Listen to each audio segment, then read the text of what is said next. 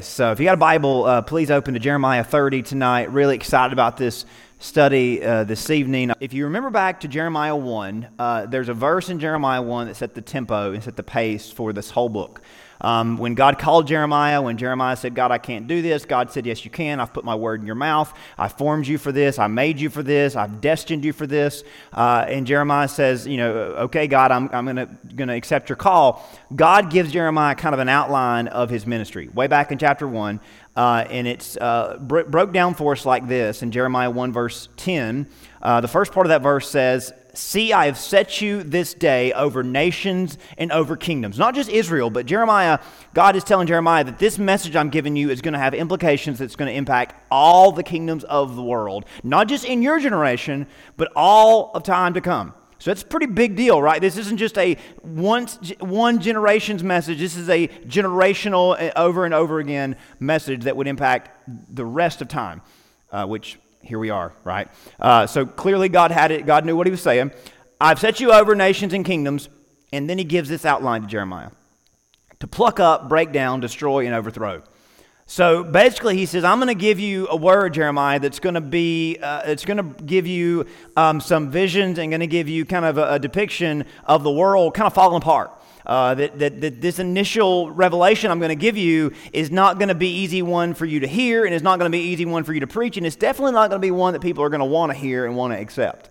So what we've learned at the beginning of Jeremiah through chapter 28, that the word from God is a wrecking ball to Israel and to the rest of the world, but mainly to Israel. It's a wrecking ball that tears down, uproots, and destroys, or tells about the destruction that's going to come on the nation of Israel. How they are going to be, because of their rebellion against God, not because they were in God's will, they were out of God's will, and because of that, they would be overwhelmed by Babylon, conquered by Babylon, deported to Babylon, and the nation would be destroyed from the farmhouses to the temple. It would all be raised in fire because of Nebuchadnezzar's army that would come upon the land. Now, we have seen that come to be, or we've seen that Jeremiah's message kind of ends in chapter 28 with this is what's happening, or this is what's about to happen with the people going to be exiled and the destruction being imminent. So we've read about that tearing down, breaking down, destruction, and overthrowing of Israel. It was a message of judgment, consequence, and sorrow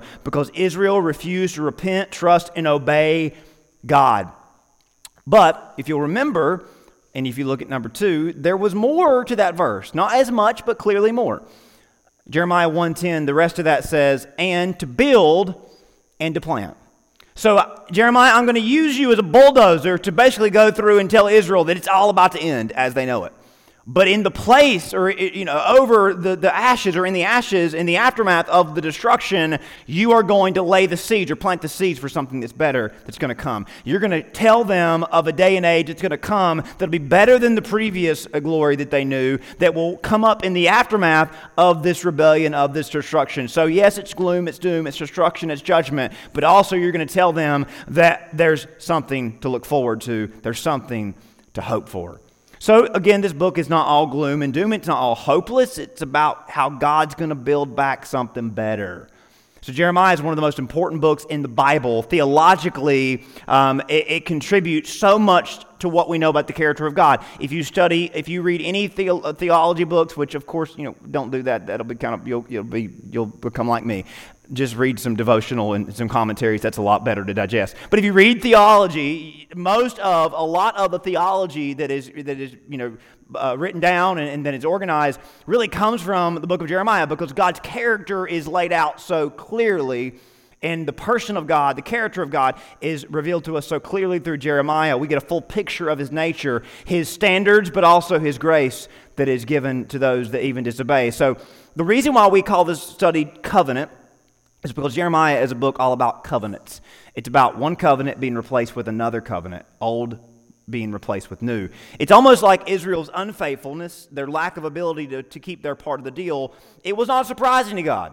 So this book is about how God is ending the old covenant, that it's coming to an end because Israel could not keep its part of the deal. The old covenant was a two-way street. God will if you will. If you, then God will. But clearly Israel was not able to.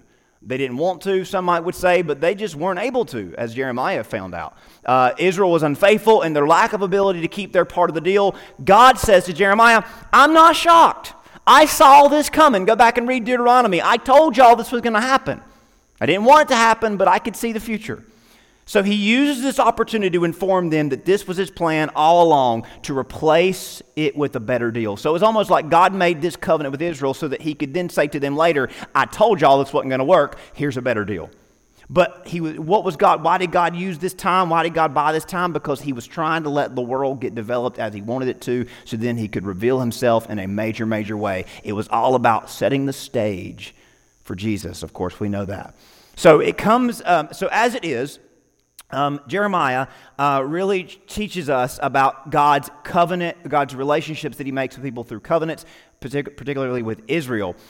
You could say that his work with Israel was twofold. Number 3, to reveal himself to the world and to reveal ourselves to us. So when God made a covenant with Israel, his intentions was to use Israel to reveal himself to the world. We've made that very clear. We studied that in Exodus. We've studied that in Jeremiah. It was to reveal himself to the world. But also, Jeremiah teaches us that the reason God chose Israel and made a covenant with Israel that they broke was so that he could reveal ourselves to us. As in, it's a mirror that exposes our sinful nature to us. So if you didn't know how sinful you were, this covenant shows you how sinful you are, because you cannot keep my law, and it makes it very clear that we need a better prescription to remedy our hearts. Now, Jeremiah thought that Israel could recover on their own. He thought, all we got to do is obey God and we'll get through this. But it became clear to Jeremiah as time went on that Israel did not have the ability to keep the law and to keep this covenant, that they needed a better one. The proof of that revelation is found in Jeremiah 8 and Jeremiah 17. I've got it here to remind you. We talked about this a couple months ago. Jeremiah came to this conclusion in chapter 8. The harvest is past, the summer is ended, and we are not saved, because the covenant couldn't save people. For the wound of the daughter of my people is my heart wounded. So it was a heart issue.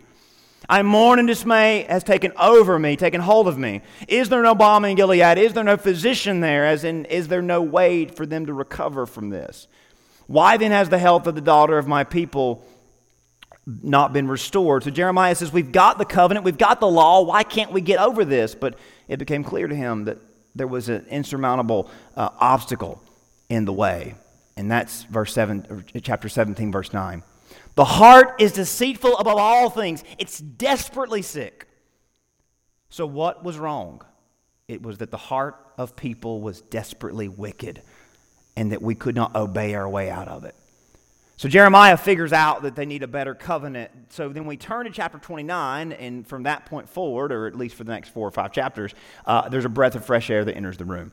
For the next few chapters, we see a change in tone that begins to communicate to Israel that there was a future for the nation and for the world. As with the Old Testament in general, God was faithful to Israel even when they were unfaithful to him. They've been deported. They're in exile. It looks like there's no hope for them, but God says, don't worry, I'm going to bring you back, because I'm not done with you and I'm not done with the world.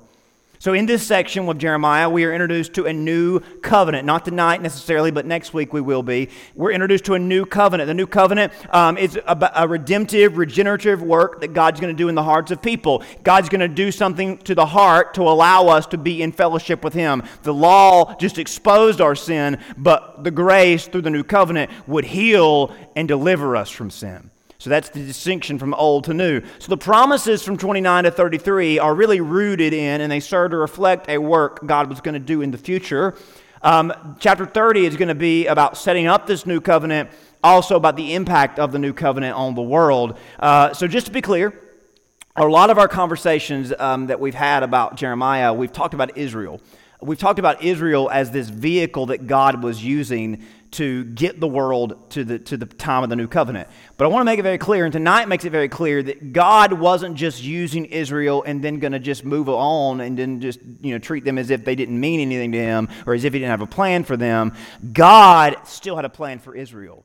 And chapter 30 is about specifically reminding Israel that he has a plan for them in the immediate future, but also in the far-flung future, which is why we're going to talk about that tonight. So God's work through Israel would continue to be crucial in revealing himself to the world. He continues to use Israel to this day, and it's part of his plans to fully realize his vision for the world in the age to come. So we're going to see that play out tonight.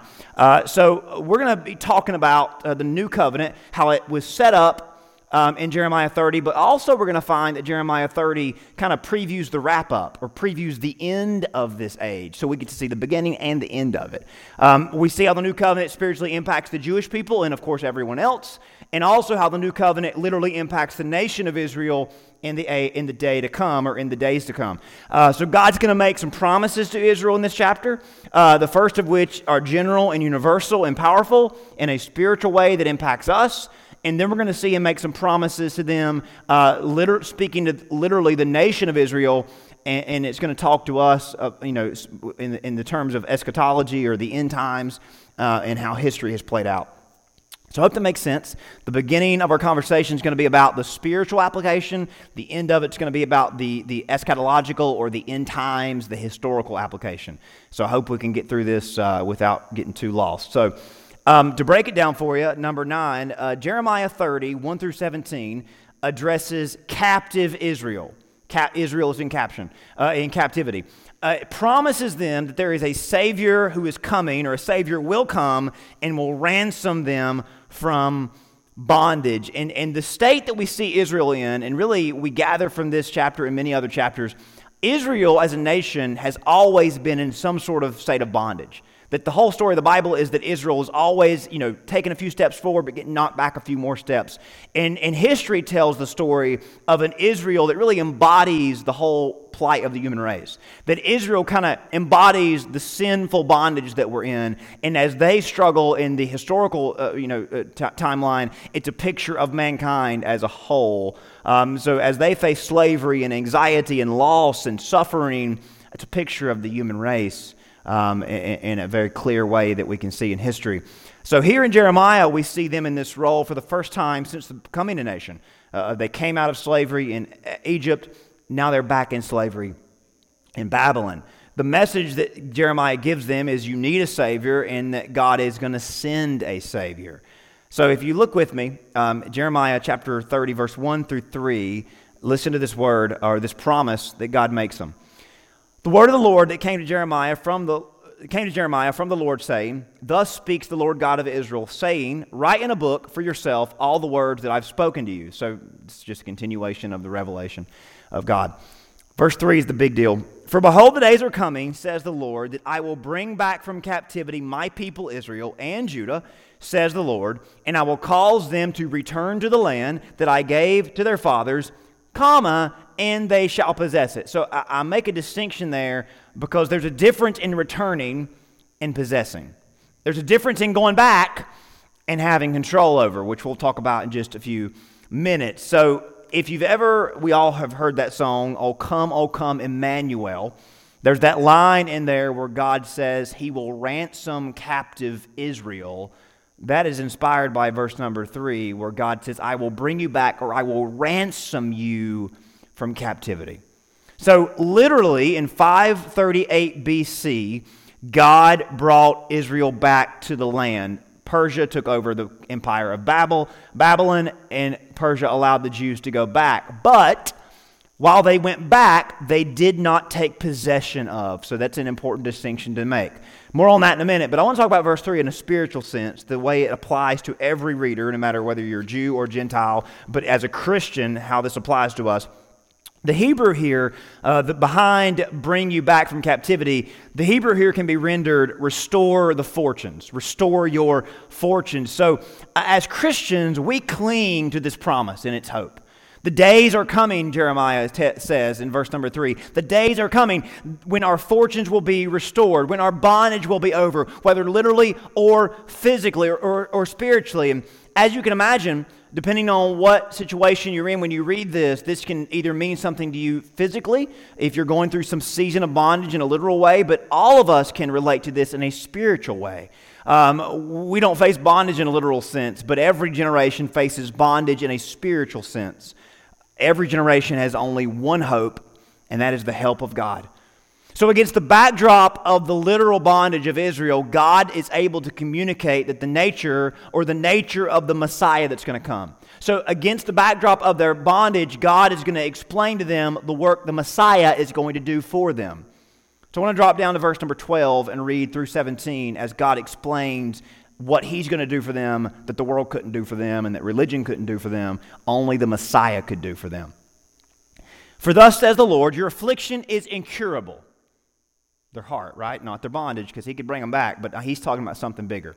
Your affliction is incurable, your wound is severe, there is no one to plead your cause, that you may be bound up, you have no healing medicine. So again, it's kind of grim, but it gets better. All your lovers have forgotten you, they do not seek you, for I have wounded you with the wound of an enemy. So this is the result of their rebellion. With the chastisement of a cruel one, for the multitude of your iniquities, because your sins have increased. So what is their problem? It's their sin. Why do you cry about your affliction? Your sorrow is incurable. Because of the multitudes of your iniquities, because of your sins have increased, I have done these things to you. God's allowed them to see the full measure of their sin. He's pulled back the Band-Aid and said, you're going to see what sin does. It destroys, it kills, it puts you in bondage. But, verse 16, therefore all those who devour you shall be devoured, and all your adversaries, every one of them shall go into captivity.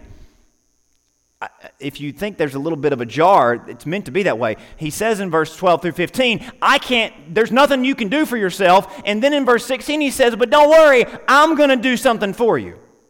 What did they do to deserve this? Nothing. But notice, God doesn't always explain Himself when He goes from one thing to another, because the nature of God, we should at this point understand, it's a gracious nature, it's a loving nature, it's redemptive nature. So God says, I'm going to devour those that devoured you. I'm going to get rid of your adversaries. Those who plunder you, you shall plunder, or you shall become plunder. And all who prey upon you, I will make a prey. So God says, you can't fix your problems. You can't fight your enemies. You can't overcome your affliction. It's incurable. It's severe. It's beyond repair. No one is there to help you. So guess who's going to step in and help you? I am. Verse 17, for I will restore health to you. Who will? I will. So if you know somebody, and if you look in the mirror, you know somebody. If you know somebody that you think verse 12 through 15 applies to, someone who is so far gone and that there's no sense in them even trying to fix themselves because you know they can't, which is me and you. But look around the world, there's plenty of people that we would put in this category.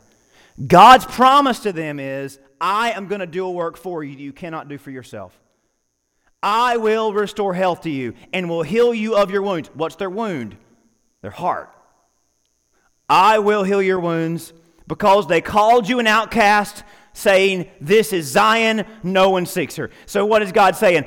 Israel, people walked away from y'all thinking you were done for, there was no hope.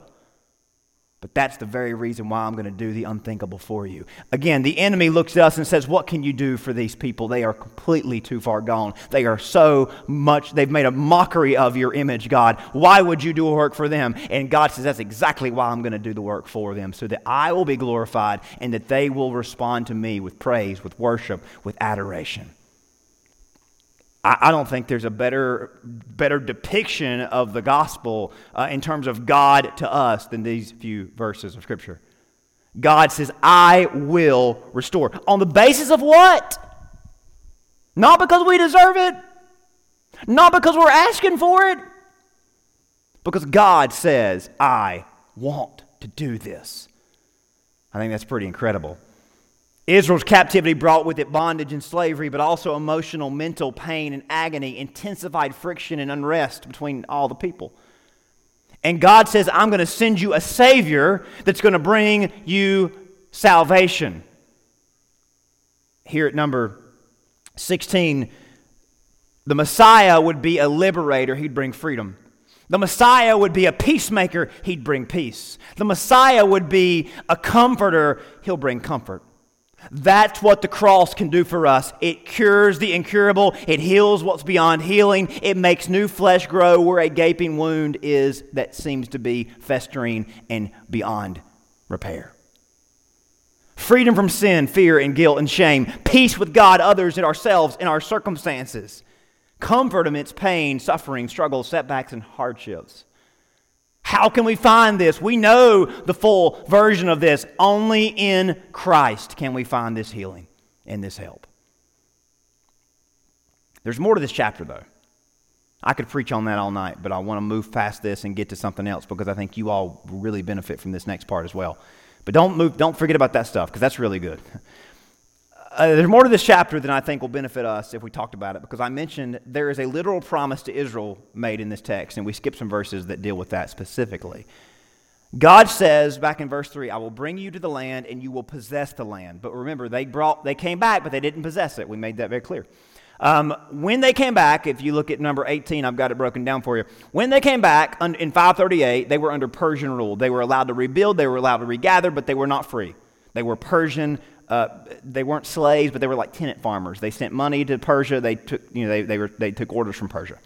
This lasted several hundred years, over almost 200 years or more. And then the Persian Empire gave way to the Greek Empire. Alexander the Great died and split his empire up into fourths. The Seleucids took over the Middle East. So the Seleucid Empire, which was the leftover from the Greeks, the Seleucids ruled from 332 to 140 BC.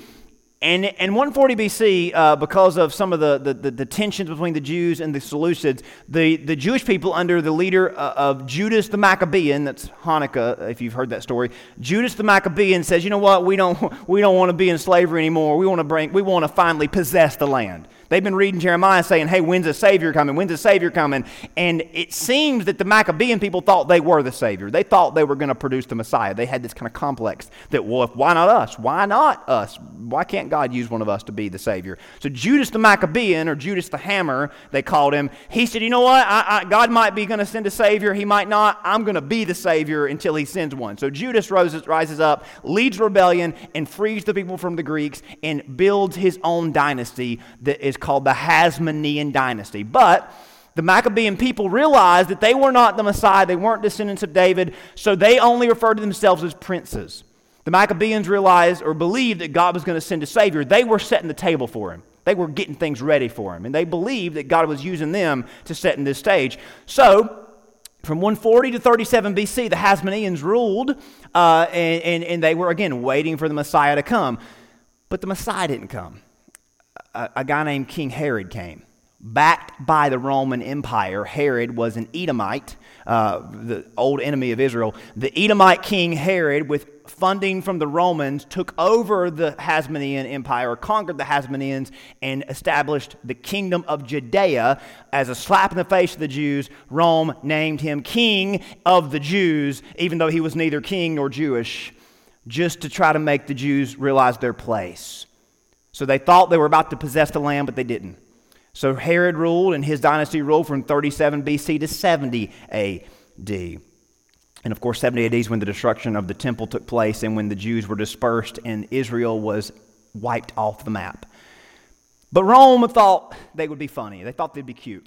The Romans wanted to erase the Jewish history from the world because the Jews had been a thorn in their side after initially being friendly to them. They thought, you know what, these people have caused us so much trouble. The Christians are causing us trouble. Let's make a statement. So the Romans wiped Israel off the map, literally, and began to refer to the territory as Palestine. Palestine was for a long time a territory along the coast of Lebanon and Syria, but Palestine was a version of the old nation the Philistines, or the Philistia. Palestine was a callback to the Philistine people, and Rome thought it would be cute to name the area after the Philistines, Palestine, as a way of saying to the Jews, David never won. Goliath should have won that battle, and we are Goliath, and you are David, and David's gone, and we aren't, and we are going to replace Israel with Palestine so that anybody that thinks they can test us, they go ahead and back off. From then on, from around a little 100 or so AD to 1948 AD, the land formerly known as Israel was known as Palestine. And there are people that still call it Palestine to this day, people that don't want to acknowledge the Bible and that don't want to acknowledge what history tells. and are mad about what happened in 1948. And what happened in 1948, of course, you all know this, Israel reemerged after the Holocaust. The world leaders gathered together there in the aftermath of that horrific Nazi Germany deal. The victorious nations came together and allowed Israel and helped Israel regather to its own land as a way of restoring what they believed was a nation that had a history beyond the first century, way back to the ancient times because of God's covenant with Abraham. So they did the right thing. They restored the nation, and they helped organize the government. And of course, we know that Israel is a sovereign nation and probably one of the most sovereign nations in the world at this point. You cross their line, they'll make sure that you aren't allowed to speak for it afterwards. Clearly, though, that is a fulfillment of this promise, isn't it? Because Israel didn't possess the land in 538 and 140 or in 70 or beyond that, of course. Israel did not possess the land until 1948. So 2,000 years later, they finally possess the land. The reason I bring this up is it's impossible to talk about this text in Israel possessing the land without realizing that they have achieved this in, not my lifetime, but in the last 100 years, right? That's pretty incredible, isn't it? But verses 4 through 11 deal with the aftermath of them possessing the land. And the reason why it comes before verse 12 is a new thought unit. Verse 12 is kind of a next section. So that's why it's out of order, if you want to put it in order, if you will. But listen to verse 4 through 11, and then we'll try to wrap up. These are the words the Lord spoke concerning Israel and Judah. For thus says the Lord, we have heard a voice of trembling, of fear and not of peace. Ask now and see whether a man is ever in labor with child. So why do I see every man with his hands on his loins? As in, everybody is in immense pain or in immense turmoil. So after Israel possesses the land, there is no peace. That's what the text is telling us, that Israel's in this constant state of almost losing it, which has been the story of the last 70 years and will only be more of the story in the future. Verse 7, alas, for that day is great. That day is a reference to a specific day, a specific time that we'll talk about. For that day is great, for there is none like it. It is the time of Jacob's trouble, but he shall be saved out of it. This refers to the nation of Israel, and it refers to this day, the time of Jacob's trouble. That's an era, that's a period of time that's being spoken of. For it shall come to pass in that day, says the Lord, that I will break his yoke from your neck, I will burst your bonds, foreigners shall no more enslave them because of the problems they were facing, or they will face. But they shall serve the Lord their God and David their king, a literal king in David's lineage. It's not specifically referring to David, it's referring to the house of David. So Israel will have a king again. They don't have a king right now. They haven't had a king since, Herod doesn't count, since before the exiles. Zedekiah was their last king. They shall serve David their king, whom I will raise up front for them. So God's going to bring a king back to Israel. So that alerts us because this hasn't happened yet, has it? Therefore, do not fear, O my servant Jacob, says the Lord, nor be dismayed, O Israel, for behold, I will save you from afar, and your seed from the land of their captivity. Jacob shall return, have rest, and be quiet, for no one shall make him afraid. For I am with you, says the Lord, to save you, though I make full end of all the nations. As in, I will bring all of the history of the world to completion. I will fully realize my plan for history. That full end of the nations isn't destroy the nations. It's I'm going to bring them to their conclusion. I'm going to bring them, remember that word from Sunday, telos. I'm going to fulfill my plans for the nations. Where I've scattered you, yet I will not make a complete end of you. As in, the whole world exists to this end. To exalt Israel as a kingdom for the whole world to be under.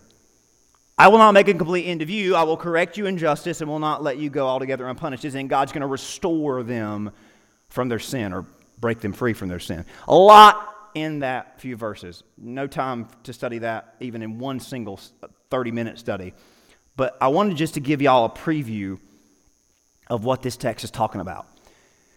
This promise in Jeremiah is just one of many where the Jews are told the Messiah would come with a kingdom to restore Israel to its former glory, a greater glory. Because the Old Testament is full of promises about just that, about a literal exaltation of Israel over the rest of the earth, as it's explained for us clearly in verse 10 and 11.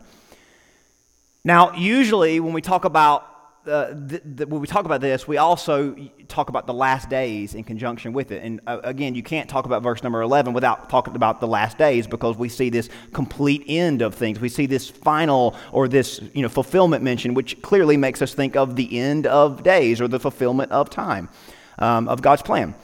So, number 21, I've got it for you. The consolation and restoration of the earth will result in Israel finally achieving its promised placement over the nations. So that's the short version of this. Notice in verse 7, the day refers to the day of the Lord. Now, we've talked about this before. The day of the Lord is not a single day. It's a time period. It's an era where God is wrapping things up, when God is bringing things to an end, as it's detailed here. Now, again, for time purposes, I can't get into this completely, but Jesus talked about that there would be a time of the Gentiles, but once those times were over, God would shift his focus back to Israel. That there was a break in the plan. From this point forward, God's dealing with the Gentiles, because what does God do? He builds a church, and the church is rejected by the Jews, and he turns to the Gentiles, and he uses this time of the Gentiles to reach the rest of the world. Through the gospel, he reaches the world. Again, Israel was given a chance to believe, and Jews still are saved by believing. Yet the world continues, as God continues to reach people through the gospel, yet God has a plan for Israel, and God intends on wrapping things back up and restoring this earth by exalting Israel over the rest of the world. So again, we got these two different things going on. We got God's plan with Israel, we got God's plan with the church, but when this church age ends, God returns to his plans for the earth, because he wants to complete his plan for the earth, which results in Israel being exalted over all other nations. God made an unconditional covenant to Israel, to Abraham. We know that story. We know why Israel is important. You can read Romans 11. Romans 11 is important, very important. Romans 11, verses 13 through 24, tells us about the church age wrapping up in this restored, or this renewed focus on Israel starting back up. It's very clearly laid out. The time of the Gentiles ends. This last period of focus on Israel begins. Because of our studying Daniel, Revelations, this time of Jacob's trouble, verse 7, this day of the Lord, we believe, is a 7-year period. Now, there's a whole lot of information that proves why it's a 7-year period. But 7 years is what is the period of Jacob's trouble, the time of Jacob's trouble, this worldwide struggle between Israel and the kingdom of the earth. So there's going to be this timeline, the world that we live in now, it's going to result in a conflict between Israel and a united front from all the nations.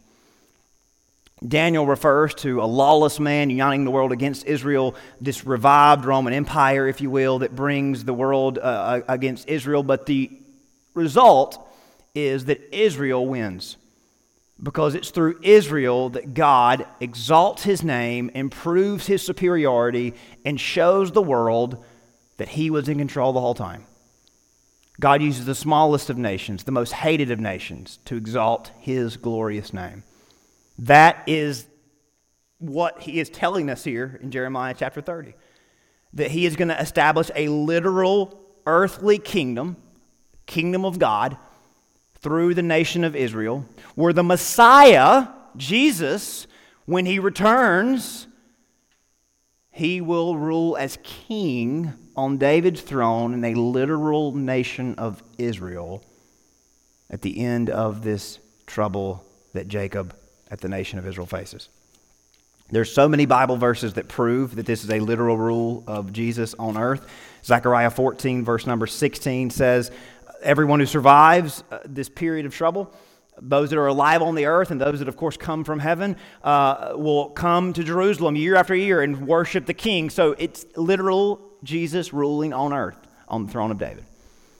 So the Bible paints this beautiful picture of the Messiah ruling from David's throne as in earth restored to its Edenic state.